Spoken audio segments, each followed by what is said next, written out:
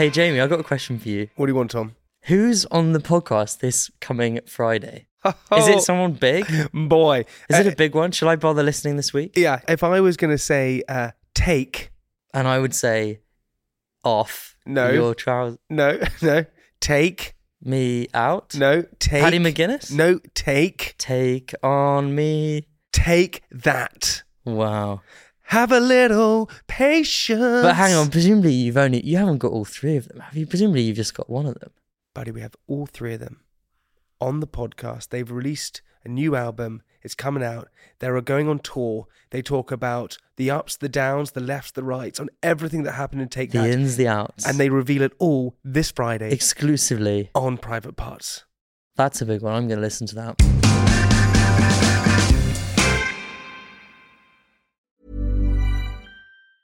Ever catch yourself eating the same flavorless dinner 3 days in a row? Dreaming of something better? Well, HelloFresh is your guilt-free dream come true, baby. It's me, Keke Palmer. Let's wake up those taste buds with hot, juicy pecan-crusted chicken or garlic butter shrimp scampi. Hello Fresh. Stop dreaming of all the delicious possibilities and dig in at HelloFresh.com. Let's get this dinner party started.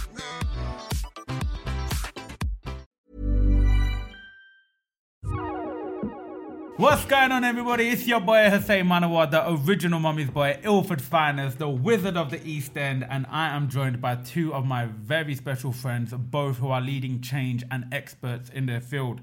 Firstly, what can I tell you about this young man? He is born and bred in East London, right in Shoreditch, actually. I actually want to buy his property off of him, but he will never actually sell it to me. That's why I'm actually low-key friends with him, because he lives right in the heart of the city.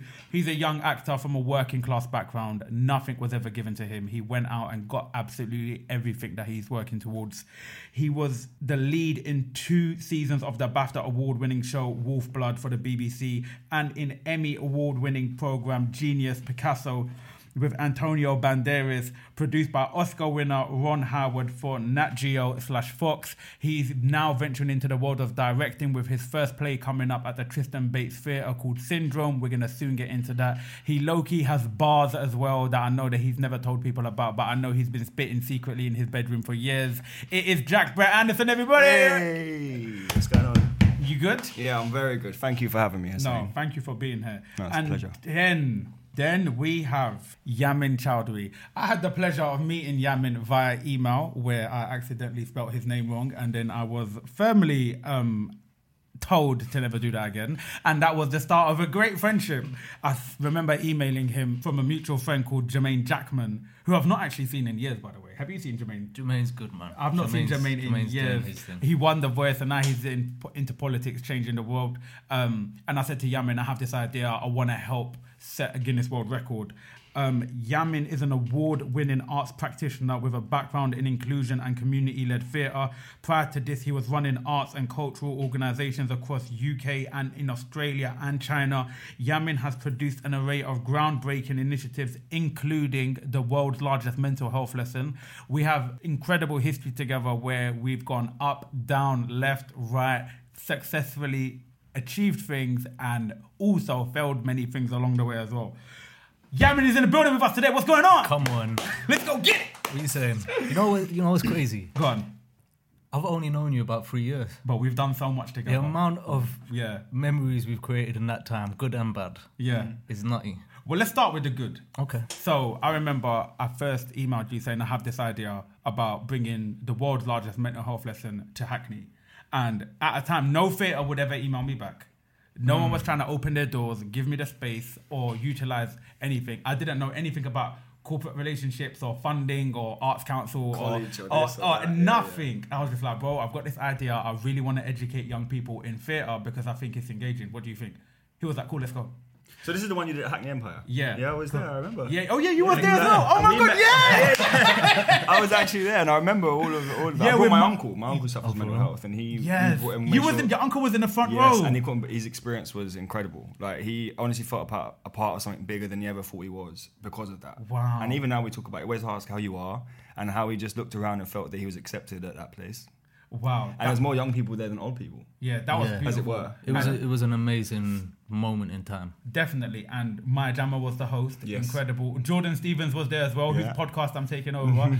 Jack was there. Jada Caesar was there. It was on Good Morning Britain. It got great support from everybody. King's College was a massive part of it. And Samaritans as well. Professor Tilwag. Shout out Tilwag. But to touch back on what you started this story with is that other theatres don't email you back. I guess this is something that we're going to talk about more. 100%. It's about that's half the issue. It's because the landscape and sector look so alike all the time that there's no stretch. This offer has become homogenous and the same. So actually we need to lead in terms of ensuring that all sorts of conversations are being had. So even though you called me the wrong name when you first emailed me, which I think is just rude, even though you did that, there was that sense that, okay, there's this guy here who's got this idea that could be incredible. What can we do with it? But also, what I think is great about you, though, some people take offence to the name being spelt wrong or called wrong. I did. But you still... He most certainly did. Everyone I introduced him to, I'm like, please don't get his name.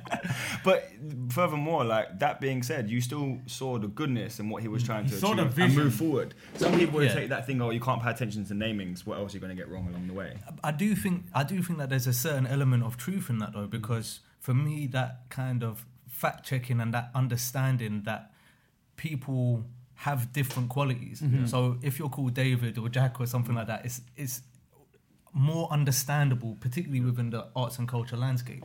So my name has 5 letters in it: YAMIN. Don't add any, don't take any away, don't assume anything, because I always double check that. But similarly, I'm not going to hold it against somebody who just makes a mistake. But I do think that that's part of diversifying the landscape, is being more empathetic and sympathetic and understanding, actually, I do need to check this and make sure that it's spelt right and the do all attention of to that. detail is so key. 100%. And making sure that our community feels like a community. And also, our community and our job demands attention to detail. Because when you're doing a show or writing something or film, TV, you need to make sure what you're putting in there, one, correlates with everything else and also actually makes sense. Yeah, 100%. Because you're representing someone somewhere. And if your attention to detail isn't there, you're going to miss something and then have the wrong message. 100%. I think that's so really true. key. Let's go back to that Guinness World Record attempt, because Hackney Empire, I mean, I know it for Russell Brand. I know it for like some really key, notable entertainers. It is such an historical venue. It's got so much culture and life. And when you got that email, how was that for you? And where did your vision come from about seeing this mental health lesson come to life in your theatre?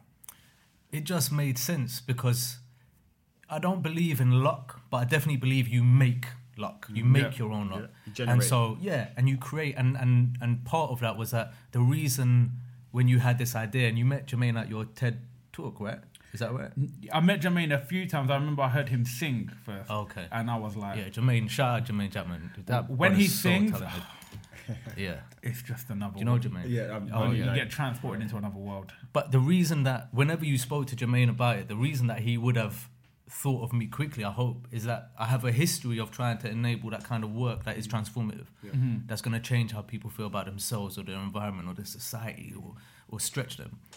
So for me, it was just standard. All right, cool. There's this guy who called Hussein. I kind of did a little bit of research on you. You clearly knew of course, what you were talking about. My shit's popping. Let's be real. Let's be real now. But yeah, so I knew that you had this. He always knocks me back. Someone's got to. Trust me. But yeah, so I knew you had this thing and you had this ability and this drive and passion. And what you had spoken to me about was that all it needed was some shape to be able to make it producible. And Hackney Empire, and people make this mistake about theatre all the time, that it's this space that you can just walk into cold and have this dream and it will just come to life magically. Yeah. And I definitely thought that. Yeah, and you kind of disregard all the shape it takes, which is what you were commenting about earlier, and all the people's brains that it takes to make these things a reality. So I knew that with a little bit of work with you, you could have structured that for him and brought absolutely, it to life, and make it work. And then you know what? If it doesn't do what we want it to do, it's still worth doing. Yeah. Because the ambition of the project and what it wanted to achieve was important. Yeah. And the message was bigger than the actual function. Yeah. Of So it. if you do that with 1,300 people or 13 people, actually it doesn't matter. Yeah. As a first step, let's just make this mark. Let's plant a flag in the ground and just keep the ball rolling from there, which is basically what we've been trying to do for the last 3 years. 100%. Brilliant. And just sticking on the concept of diversity for now, Hackney Empire is one of the most diverse theatres, I believe, in London. Mm-hmm. How do you think Hackney did that? It's been doing it. Empire is 120 years old next year, and it was built in 1901 to bring theatre to the people instead of expecting people to go to the theatre. Yeah, that's why it's not in the West End. That's why it exists in an area like Hackney, was to make sure that this thing, this nexus for ideas and experimentation was accessible. Wow. So it's been doing that. It just so happened that when it was reopened in 1985 by Roland and Claire Muldoon and that company of people, they understood the importance of equity and diversity. I hate diversity as a word now because I think it's so loaded. But they did diversity not to tick boxes but to on a funding application, because that wasn't a priority for anybody then. But because they understood the landscape that Hackney Empire sat in. The ecology of the people and communities around that, and they wanted it to be owned by its people. Creatively and managementally, everything just going on so by the people. And I also just want to say, when we did the Guinness World Record, Hackney Empire, they were the first and only venue to offer the space at no cost. But that's its ethos then, essentially. Do you know what I mean? Imagine that. What was needed, there's no cost on that. It's like, for me, like healthcare, there should be no cost on that. Anywhere. Like the budget should always be in place for healthcare, or food or water or schooling. It's the same with that. Like there should be certain things that come under a quota where it's like the world needs to hear this, people need to see this, or they're being deprived of this. So why are we putting money on it? That's like a constant. And I think the fact that Hackney Empire came back with we don't want to charge you money. This is something that we've always wanted to do, and that mental health there. But Hackney Empire caught me when I was 18. It was my safety net. Do you know what I mean? So I can't take credit for it having this incredible representation in all parts of the organisation, including what's on stage. But it's all of our jobs. I'm just a custodian at this point in time. Hackney Empire is not mine. I just have to make sure that it's not only available but ambitious and an incredible resource for its community into the future.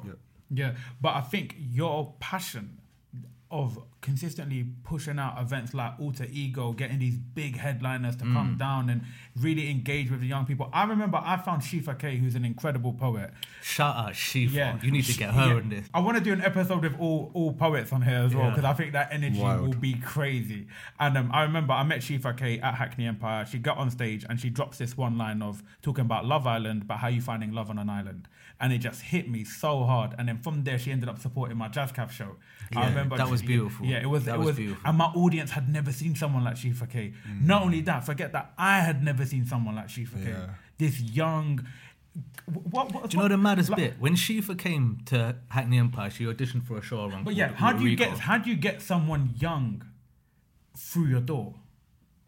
Well, that's the entire approach. That's how you talk about arts and culture as a thing.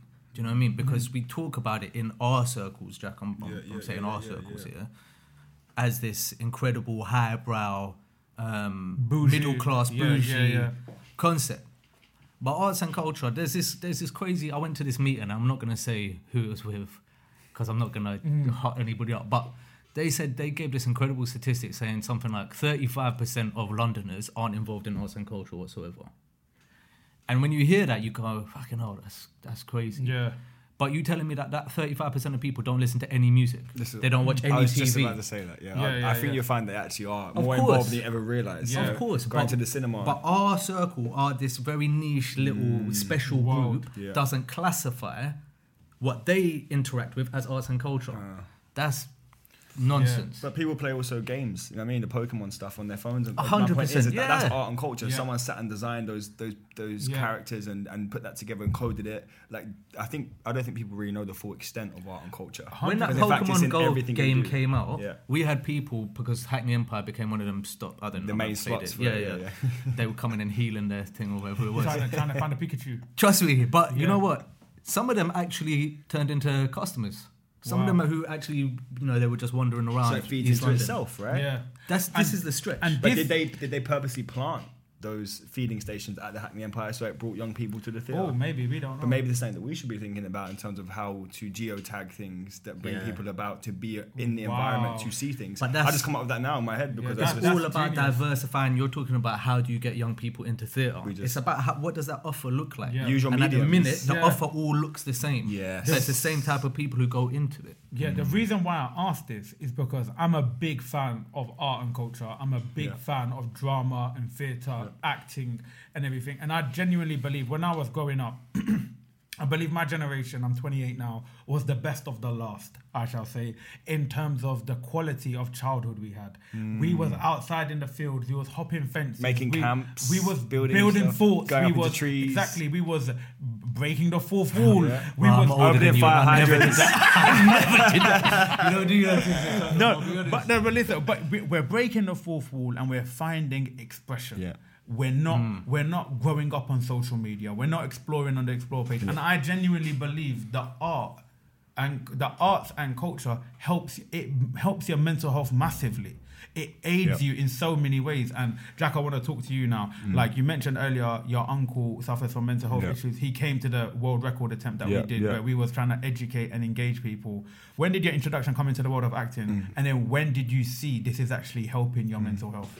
Well, I think that like all of us have our stories. Do you know what I mean? And when I came into acting, it was when I was 12 because, you know, like home life for me then wasn't easy. Like I didn't want to go back. So whatever would keep me at school or out of the house was the best thing for me. So like I was doing drama, so you rehearse late, and then I was an army cadet, so I'd sometimes leave them to go army cadets and train there. It was just something that distracted me. Yeah. But art for me was like I wanted to talk to people about what I was upset about, but I didn't want them to know I was going through that, so they didn't judge me. So then when I was doing performing, it was like I can just get it out this way, and no one will know that's my issues, sort of thing. So for me, almost immediately, I realised that it was a release that I needed. Because it was just like I was too young to like find it. It just kind of came to me. Where'd you go? Poplar, East London. Oh, wow. I went to school in the Isle of Dogs. George Green. I told you I want that property. I told you I want that property. But you know, it was one of them. So for me, it was like, young. It was just in school. I wasn't the lead in the shows, but I was in it. You know, I wanted to win the T-Birds, even though I couldn't sing well. I would still just try my best. But that was a form of releasing that 100%. Little bit of energy in some way. What part of the exercising of acting do you enjoy the most? I mean, for me, I didn't really like the theory side of it when I was younger. Yeah. But as I've grown older, I've found what's important about that because it brings the nutrients and the minerals for the actual performance. Yeah. But for me, it was the releasing, like the being in a full heated emotional or a heroic moment within a play. Yeah. That release was like euphoric, I suppose, like coming off stage after 1,500 people screaming at you and you're giving them something and you're on this kind of weird high. That high is what I think it made me feel safe and excited. That's beautiful. In a way. When and can be life-changing. Well, I mean, 10 years, 15 years on, I'm still doing what I love. And not only for you, but how does your uncle feel when he now sees it? Because you live with your uncle, right? Yeah, he lives with me now. So my gran passed in 2016 and, it was either him to life. You know, you have to find a way to move forward always. But it was either he goes to the street or he moved in with me, and there's just something in my heart that couldn't allow that. But to be honest with you, I used to find him quite annoying and difficult before I understood. Yep. And when I actually found a way to communicate with him, because he would get very flustered or anxious, and then with that, his speech impediment would come about. So he then get frustrated himself and turn to anger. So actually, it was this kind of cycle of he can't get out of this unless you give him the space to get out of it. So it was me like calming him down, asking him a question, and I'd be like, "You ain't gonna answer right now. Just come back to me in 5 minutes." And he'll come back and have a full sentence, a full conversation. Yeah, but in the moment of asking, or me asking him, it's very like difficult. And it was anxiety starts to build in the room because you're almost like, you're wasting my time. Like, I've got to go. But then, really and truly, it's the full experience that I had with being around someone that just doesn't have the ability. To do how you do it. So for me, living with him at first was difficult, and I felt like it was a chore. But in fact, it fed my creativity, it fed my understanding, it fed my ability to be compassionate even more. And your empathy. And my empathy within the work that I started to do and within the way I would interact with other people. It just opened my mind. It was a forced thing, that almost a pressure cooker that brought out the better version of the scenario than the worst, you know. So in a way, it was But that's something you've worked on. Yeah, there was a part of my soul because of my love for my nan. It was like, you got to get through this. You got to find, because you can do it. Like 2 minutes of effort for me doesn't take much, but 2 minutes of effort from him is a completely different story. So me applying those 2 minutes to helping someone was so much more effective and goes so much further than leaving someone that just can't really do it to do it themselves. That's a beautiful thing. You know? And I was searching online, and this question's for both of you really. I was searching online, and it basically, I found an article online that said actors are more likely to suffer from depression than the general public. Yeah. Mainly because of job insecurity, performance anxiety, what to do when you're not working, getting an audition. You wait all this time to get an audition, and then you get told no, or you don't really get told no, you just don't get told anything. Or you shoot something and you don't know when it's coming out, and then... Or it gets cut, doesn't it? Exactly. There's so many ways in which this story can go. It's never straightforward. No. So what self-care tips do you apply to yourself, and what self-care tips? Because I've been in Hackney Empire. Yeah. I've spent a lot of time there. You just need to stand there for a day to see the amount of people with ambition that are flying through the door. Yeah. What do you do, and what do you say to them people to help them manage their mental health better? So whoever wants to go first. Just a little quick summary. I think that one thing I've kind of learned is that remaining confident in the quiet times is key. So like, it's not by not waiting and doing nothing in the quiet times, it's waiting and doing something, working on yourself, working on your craft. And is what happens, the time you're busy goes by quicker than you realize, and you're on to the next stage of what you should be doing. Same with like when you get a victory, you win one job, you can't be celebrating that one job. Because once you celebrate the one job you just got on that moment, the energy that got you the job that meant to go somewhere else, you miss it by partying and celebrating. So like small victories, don't celebrate the ultimate goal, being an Olympian. Like, you're aiming for the 4th year. You're not aiming for the world championships or regionals. You want to go to Olympics. So I think if the mindset of if the real reason as to why anyone's doing it in industry is because they love it, they want to explore art, conversation, difference, and bring it together and inform or educate, like, the insecurities don't really seep in because you're constantly building towards something. It's not just a shift job. It's not a sprint. It's not a sprint. Yeah. It's a constant...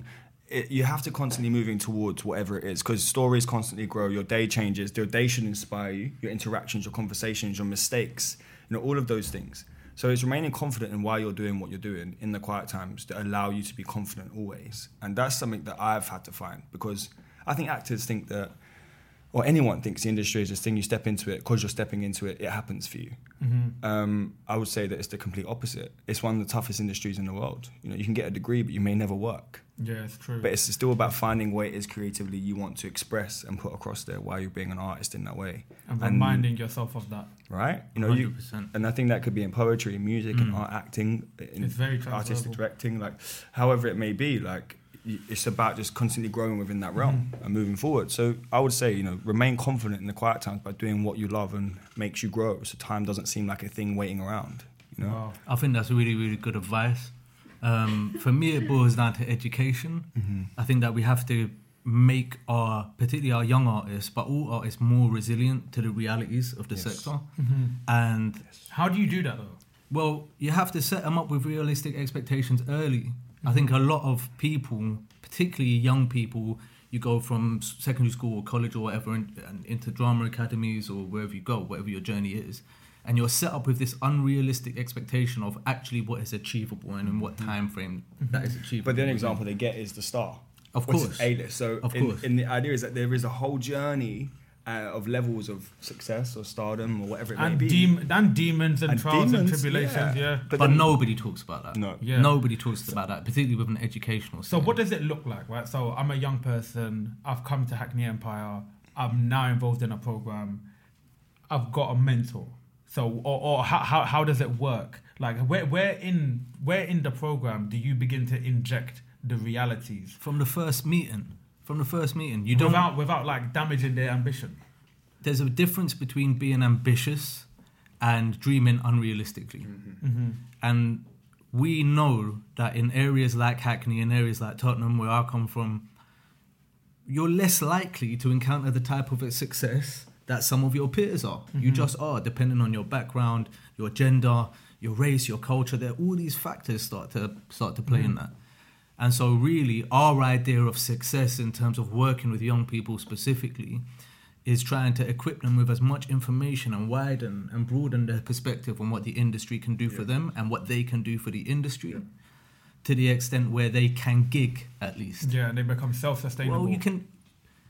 Listen, being self-sustainable in the arts and culture industries is a whole hard, different conversation. But, you know, if you're not, you know, the lead in a play or in a TV show or whatever, that you can gig around and hopefully we can help you pay your bills. Yeah. Hopefully we can help you pay your rent and put food on the table. Yeah. And I think with that is really defining what success is, right? Because 100%. I think a lot of people compare success, but if we wake up every day and we can eat, live where we are, do what we love doing, right? If you are doing that and then you are growing and adding to yourself, naturally what you're doing will become really good work. Absolutely. And that really good work will then bring you on to what you see these A-listers or however it may be, easy reference point of what that is. And it comes from hard work, determination. And most people you see in those positions are some of the nicest people I've ever met. And it's because they really do love what they do and what they're doing. And it has come through years of dedication. And, you know, even down to the little things like Bruno Mars, for example. The guy was writing songs for everyone else for so long, you know? And the one song, didn't even know that. Yeah, for so long. He was here in London recording, and the Billionaire song he wrote with Travis McCoy. Yeah, it was him just really wishing, and the one thing that was really wanted, he wrote, and it became the hit that allowed him to be known. So it's like bearing your soul, being truthful. Yeah. Like it's so hard to like bear your flaws and like be open about them.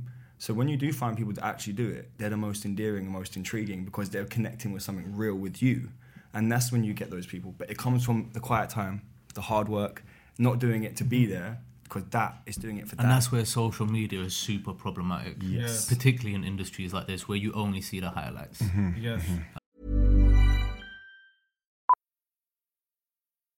Millions of people have lost weight with personalized plans from Noom. Like Evan, who can't stand salads and still lost 50 pounds. Salads generally for most people are the easy button, right? For me, that wasn't an option. I never really was a salad guy. That's just not who I am. But Noom worked for me. Get your personalized plan today at Noom.com. Real Noom user compensated to provide their story. In 4 weeks, the typical Noom user can expect to lose 1 to 2 pounds per week. Individual results may vary. Ever catch yourself eating the same flavorless dinner 3 days in a row? Dreaming of something better? Well, HelloFresh is your guilt-free dream come true, baby. It's me, Keke Palmer. Let's wake up those taste buds with hot, juicy pecan-crusted chicken or garlic butter shrimp scampi. Hello Fresh. Stop dreaming of all the delicious possibilities and dig in at HelloFresh.com. Let's get this dinner party started.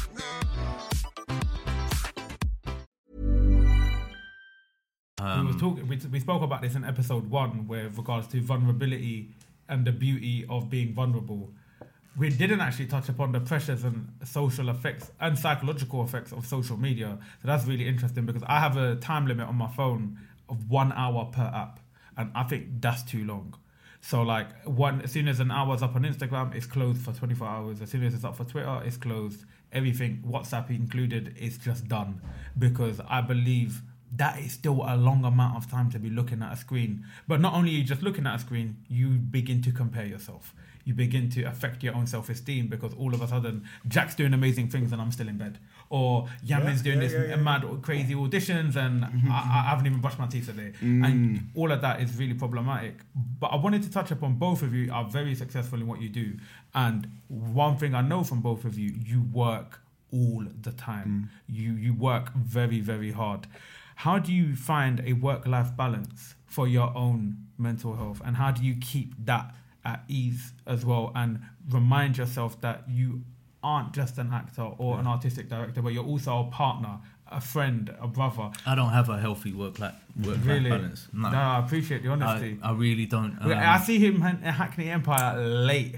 And like I went to watch a show, I went to watch the pantomime, and the pantomime there is incredible. And I was like, "Oh, are you enjoying the show?" He's like, "I'm working." Okay, see you in a bit. I don't know how to do it any different, and this is very much a case of do as I say, not as I do. In order for me to break through the sector, I had to grind, and I had to hustle every given opportunity. And more time than anyone else was doing, right? Yeah, I had to do twice the work to get half the recognition. Yes. That was my kind of burden, and it's very isolating, and it's very difficult at times. And I guess earlier in my career, these weren't conversations that were being commonly had about well-being and You mental just get on health. with it, right? Yeah, you just isolation. How do you deal with that?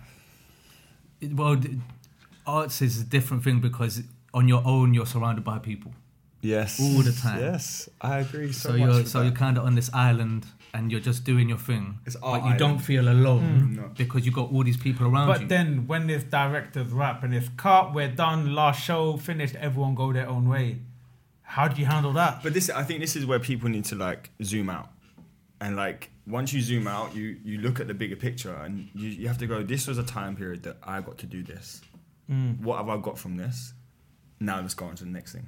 And next thing, be it your next day, even okay, let me do something different for the next 2 days. Let's go running and do this, have dinner with my grandma or whatever. So you just kind of find yourself tuning back into the day, because that is it's a compartmentalizing it. Like you have to be emotionally intelligent to like somewhat even be in the arts. Can I ask you a question? Yeah. It's a bit personal. You don't need to No, answer. go on, yeah. Have you ever been therapy?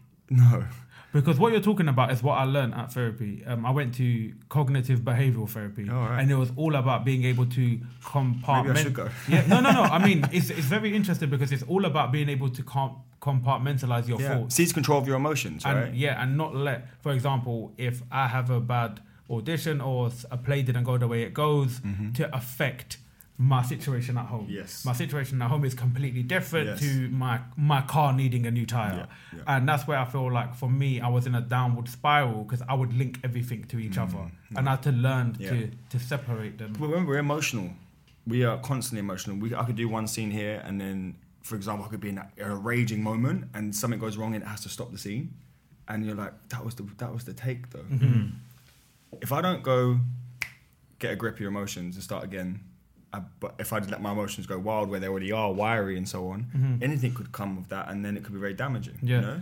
Do you have a healthy work-life balance? I think that like. Boy, no, you don't. You call me in the middle of the night with your ideas. Why are you lying? But that's because I'm passionate, you know what I mean? I love it. And if an idea comes, you have to, I believe if you get a thought or a moment, it's not you, it's the universe giving it to you, you know, in a weird way. And you have to act on it. There's times where I've got these thoughts and I'm not acting on it, and then in the morning it's gone. Yeah. And I I agree. am, for a week, I'm like, I can feel it. Yeah. I just don't know what it was. So now I've started to, did that come time though? Over time, I started to realize what was necessary, what was needed, you know? But I didn't go on a boys holiday until I was 28, 2019. Wow. So last year. Because I worked in Sainsbury's night shift, at Abercrombie working, PAing, just because I knew what I had to do to keep going in the early years. So I had some money just to audition.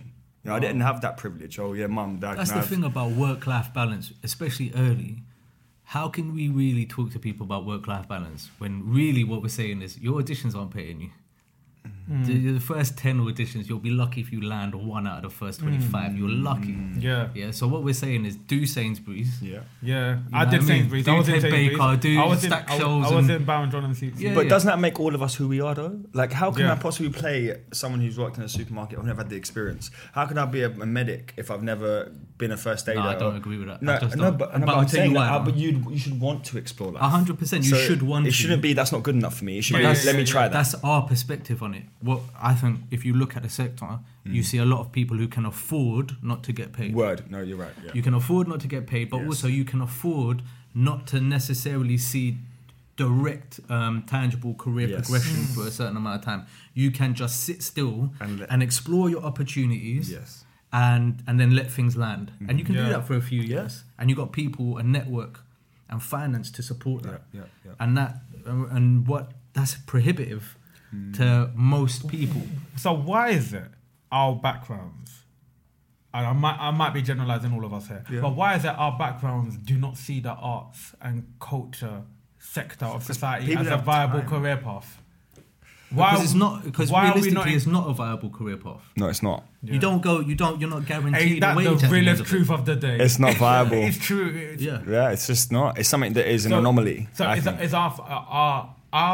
our families Yeah.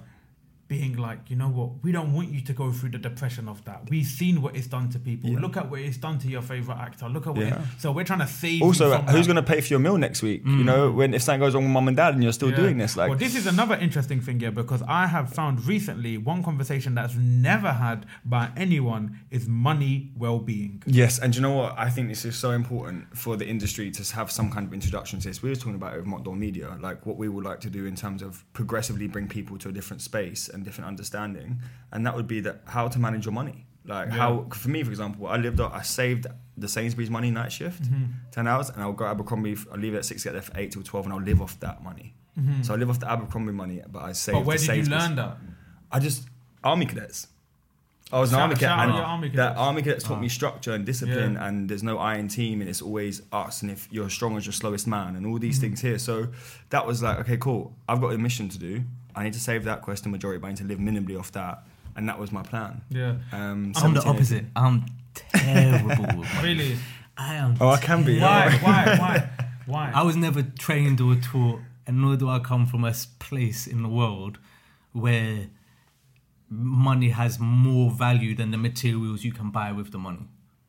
So the money is as valuable as what I can purchase and what I can show out with. Yeah.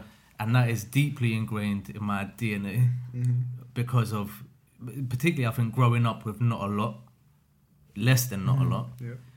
As soon as I started making money, I wanted to have what I saw everybody else with. But see, I was like, I've not had money, I don't want to lose it. Yeah. So I was like, I'm not going to spend it. Well, you know what? Yeah, I'm a bit different. I'm like, yeah, I'm a bit like you as well. But I had this conversation with my dad the other day, and I was trying to figure out, like, because my dad's a trained actor.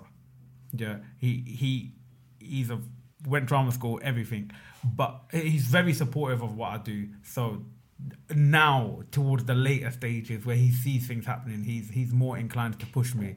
At the start, it was very difficult. I said to him the other day, I was walking up the stairs, I got in at 2:00 from a writing session. It sounds way more glamorous than it is. I was writing in my shed. It's a nice shed though. I was writing in my shed and I was going to sleep. And I walked past his bedroom, I see he's still awake. So I'm like, you know what? Let me say something to him. I put my head in and I go, I work hard, you know, Dad, and you never say it to me. And he looks at me and he goes, I work harder than you, and I don't go to the mountains to find myself when shit gets rough either. That's so real. I was just like, okay, I'm gonna take that. And I took that, and then I turned away and I looked at my iPhone calendar and it said Brecon Beacons this week. But I was like, my dad's generation, they didn't have these like luxuries of being able to be like, yo, Yamin, how's your mental health? Yeah. Do you need to go to a spa? Like, do you need a couple hours? But this like, feeds back into what you were saying earlier when you said, why do people of our background not see art or see the origin? Because we didn't have time. They didn't have There was no the time in the day to do that. It was like you had to work, you had children, you had to live, you had to pay your bills, you had to do what. In fact, if you go tribal, everyone in every tribe way back when was busy within the tribe doing stuff. Yeah. Peeling through, dealing with materials, whatever it was. So now it's just become to a place where we've got a lot of luxury of time. And I think it's good that we have obviously art informing and stuff, but people from our backgrounds wouldn't have been as exposed to those things is because there just wasn't time. There wasn't a lot because of it, there was kind of oppressed by the environment. I definitely do believe a lot more time creates space for a lot more opportunity.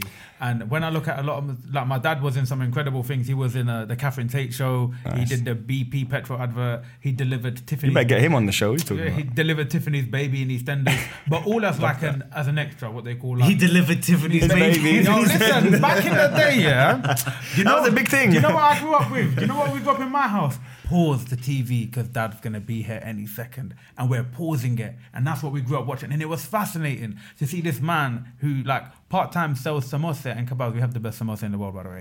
And then all of a sudden he's on TV, and he was always and only a supporting artist. Yeah. And he never had them opportunities, and not many Pakistani actors did. No. Only more recently are we seeing people come through and exactly, and doing things. So it's very interesting. But it's also interesting what you said about your dad earlier when he came for you about going off to the mountains to relax. Yeah. I remember when I was younger and I didn't know my dad until I was 12, but when I first ever got in his car, he used to be like a semi-pro footballer, but he came from the same background as me, but really worked hard to get away from it.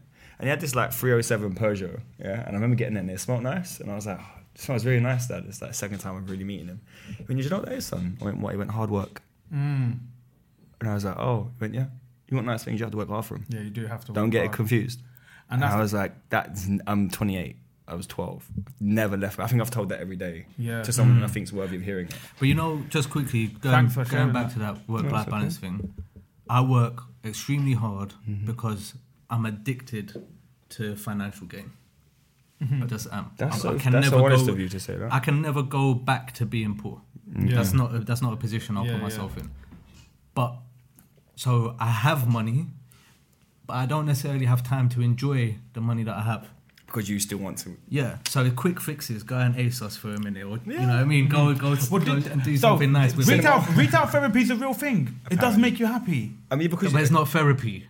It's like the candy version of therapy. It's a drug. It's an addiction. It's like social media. Yeah, it's the shallow end of it. Yeah, you dip your toe in, you get that rush of endorphins in your system. You come out. If you can't afford it, you have remorse. You feel worse afterwards. But the cycle continues. And then Instagram comes in, and you see your bedroom. Who's working some nice things, and you're like, so I need to show out the next time I go out. I almost think having more money brings about more problems. It's there forever, but like I suppose if you're in a position of more money and your need for art or job or career or family isn't as strong as the need to have been rich or whatever, I think you find the bigger problems because people have nothing to do. The drop from the adrenaline or the endorphins of where you have your first £1 million from your movie or whatever scene it may be. Oh my God, it's here. And you think there's a way to live with it or there's stuff you should be doing because it's there. But in fact, you can have as much money as you want. But after a certain time, the threshold, you could have bought certain things, but you've gone past the human understanding of what that experience is to go through. And actually, you end up going to some stupid ends of life because you have so much money, nothing to do with it. And you've got kind of fallen into this world where what's really important doesn't exist anymore because you don't have to worry. You know, the need to like keep life going forward kind of goes away. So it's interesting. I think there's few people in the world that you can come across that money doesn't mean nothing, and they're still 100%. Incredible people within their field. But money I think too much money for anyone can be a self-destructive thing. 100%. I do agree with you. I would like to ask you guys a question. What can we do as a society to encourage more work and more things to be done within the artistic space for young people? Because it's clear, it is an undeniable fact, mental health is aided and healed through the arts. Like it might not solve all your problems, but it will definitely teach you how to manage some through escapism, therapy, informing, exactly, all of that, learning, storytelling. So what can we as a society do more to encourage more people to get into the arts at a time where funding, I mean, I don't know a lot about funding, but I'm always hearing arts funding is getting cut. Yeah, but this all goes back to reframing what the whole thing means in the first place. So arts and culture, again, is this term that we just use. But if we just look at storytelling in the most basic way, all right? Storytelling, a good story, it has a point, it has a purpose. You don't tell the story for the sake of telling it. You tell it to communicate some kind of information, whether that be a moral story or some kind of journey story, whatever it is. And at that point, what blurs the line between theatre and the news? When you're trying to capture information and spread information as a resource, particularly those that don't have access to it, what is the difference? The stories that I have a purpose.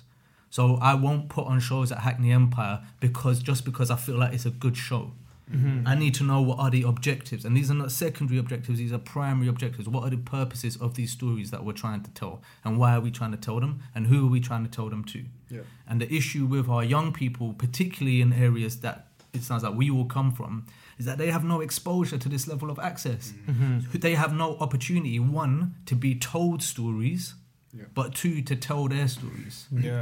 And so what we have to do is really rethink the intrinsic value of access to this level of opportunity, just in terms of opening oneself up to being sympathetic to outside viewpoints and opinions and perspectives. Somebody said something really interesting to me the other day, where an opposing viewpoint is no longer interesting, it's offensive. Wow, ain't that the truth? Yeah. And so all of these issues that we're seeing in front of us, you know, however you feel politically with what's going on right now, can all be boiled down to the fact that there's no openness in communication anymore. So if we want to change that, let's look at education, let's look at reforming these systems. Why did you not like drama? You just said the theory side of it. What the fuck is the point in the theory side of drama so early on? That's just off-putting. Let's just look at storytelling and exposing ourselves to more ideas. Wait, he said something really interesting, and I think me and you are a great testament of this. Me and Jack have very blunt, open, honest conversations. So like, he lives in a predominantly Bengali area. that has a lot of Bengalis and a lot of white people from completely different cultures. They don't really ever clash. No. They never really ever clash. But we do sit in your house and we have blunt, honest conversations about why members of this community does this or this does that, and why should that be okay? If the point of view is different, then surely you should understand how that comes across and why that does cause continued effort. But not everyone's like that. And that's what you just said. People take offense, but that's a whole nother conversation. That's a whole nother thing. But I'm saying we, in our relationship as friends, we've found that place where we can speak bluntly, and it's not a white person saying it to someone else or vice versa. It's just two people discussing the difference that causes the misunderstandings or the problems we may face in a very and mixed that's why I think real. Like, I hate the word influencers, but I feel like real influencers should be discussing them type of things. Yes. All right, Jack, tell us about Syndrome. Okay, so Syndrome is a play that's going to be on at Tristan Bates Theatre, Covent Garden, from the 18th to the 29th of February. And it follows first 4 soldiers in the first Gulf War in 91. Yep. And I just want to say, you're losing your director's virginity here. I am. Yep. Yeah, I'm popping that cherry. Wow. You ain't never heard terminology like that before, have you? I am ready to pop the cork in it and show people this story. And it follows the soldiers in Act 1 in Iraq discussing why they're there, what's going on. And 5 years later, you see the kind of where the characters are after what may have occurred. And it's called Syndrome because over 500,000 men, American and British, had come back from Iraq after 6 weeks with syndromes that weren't just PTSD and that were put off as that. Mm-hmm. They were memory loss, muscle deterioration, and burning semen, which means, you know, it's a very difficult life going forward, but they weren't recognised. So I think this play has come around in a timely time, as it were, to kind of highlight what happens when we go to war, and we don't need that anymore. 100%. And also, in turn, to kind of just give some recognition to these people, I think, that feel a little bit forgotten. You know? Amazing. And tickets are on sale right now. Tickets are on sale right I'll now. be hosting a special question and answer session now on Friday, on the 18th on the of 18th, February. yeah. On the 18th of February. Can't wait to have you there, bro. Yeah, I can't wait. I'm really excited to see what you've brought to life. I can't wait either. Yamin, what is going on in your world? And I understand auditions are now open for Alter Ego. Auditions are filled up for Alter Ego. They're filled Auditions already. are on the 25th. Show is on February 21st at Hackney Empire. If you want to come and see an Edwardian theatre getting taken over by 1,500 14 to 18-year-olds from East London celebrating grime and Afrobeat and underground, the cream of the crop, the capital's underground. Come down to Alter Ego on February 21st. Otherwise, check out hackneyempire.co.uk. It is your theatre, not mine. Think globally, act locally. Come on. I'll be there. Yes, and that was episode 2 of the I Am Whole podcast with your boy. Listen, we need to get some Westwood horns up in this. I feel like that. We need a soundboard. You know, we do. And I definitely think, Yamin needs his own podcast. Oh. I definitely think that. Do you know why I can't? Because I feel itchy already. Like, I can feel my leg is about to start tapping. Yeah, but I want to run out of here. I actually think you're quite a good voice to listen to. 100%. Oh, do you? God bless you guys. It's really nice. You need to learn how to take a compliment. I can't. No, I can't. I'm taking my headphones off now. It's your boy Hussein Manawa, the original Mummy's Boy, Ilford's finest. And that is the end of episode 2 of the Whole Truth podcast.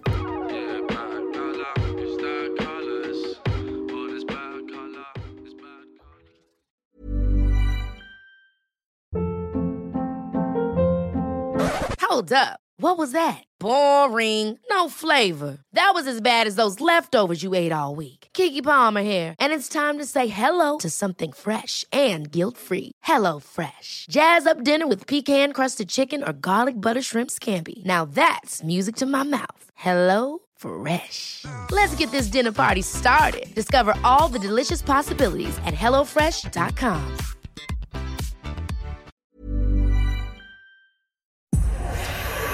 Powered by Spirit Studios.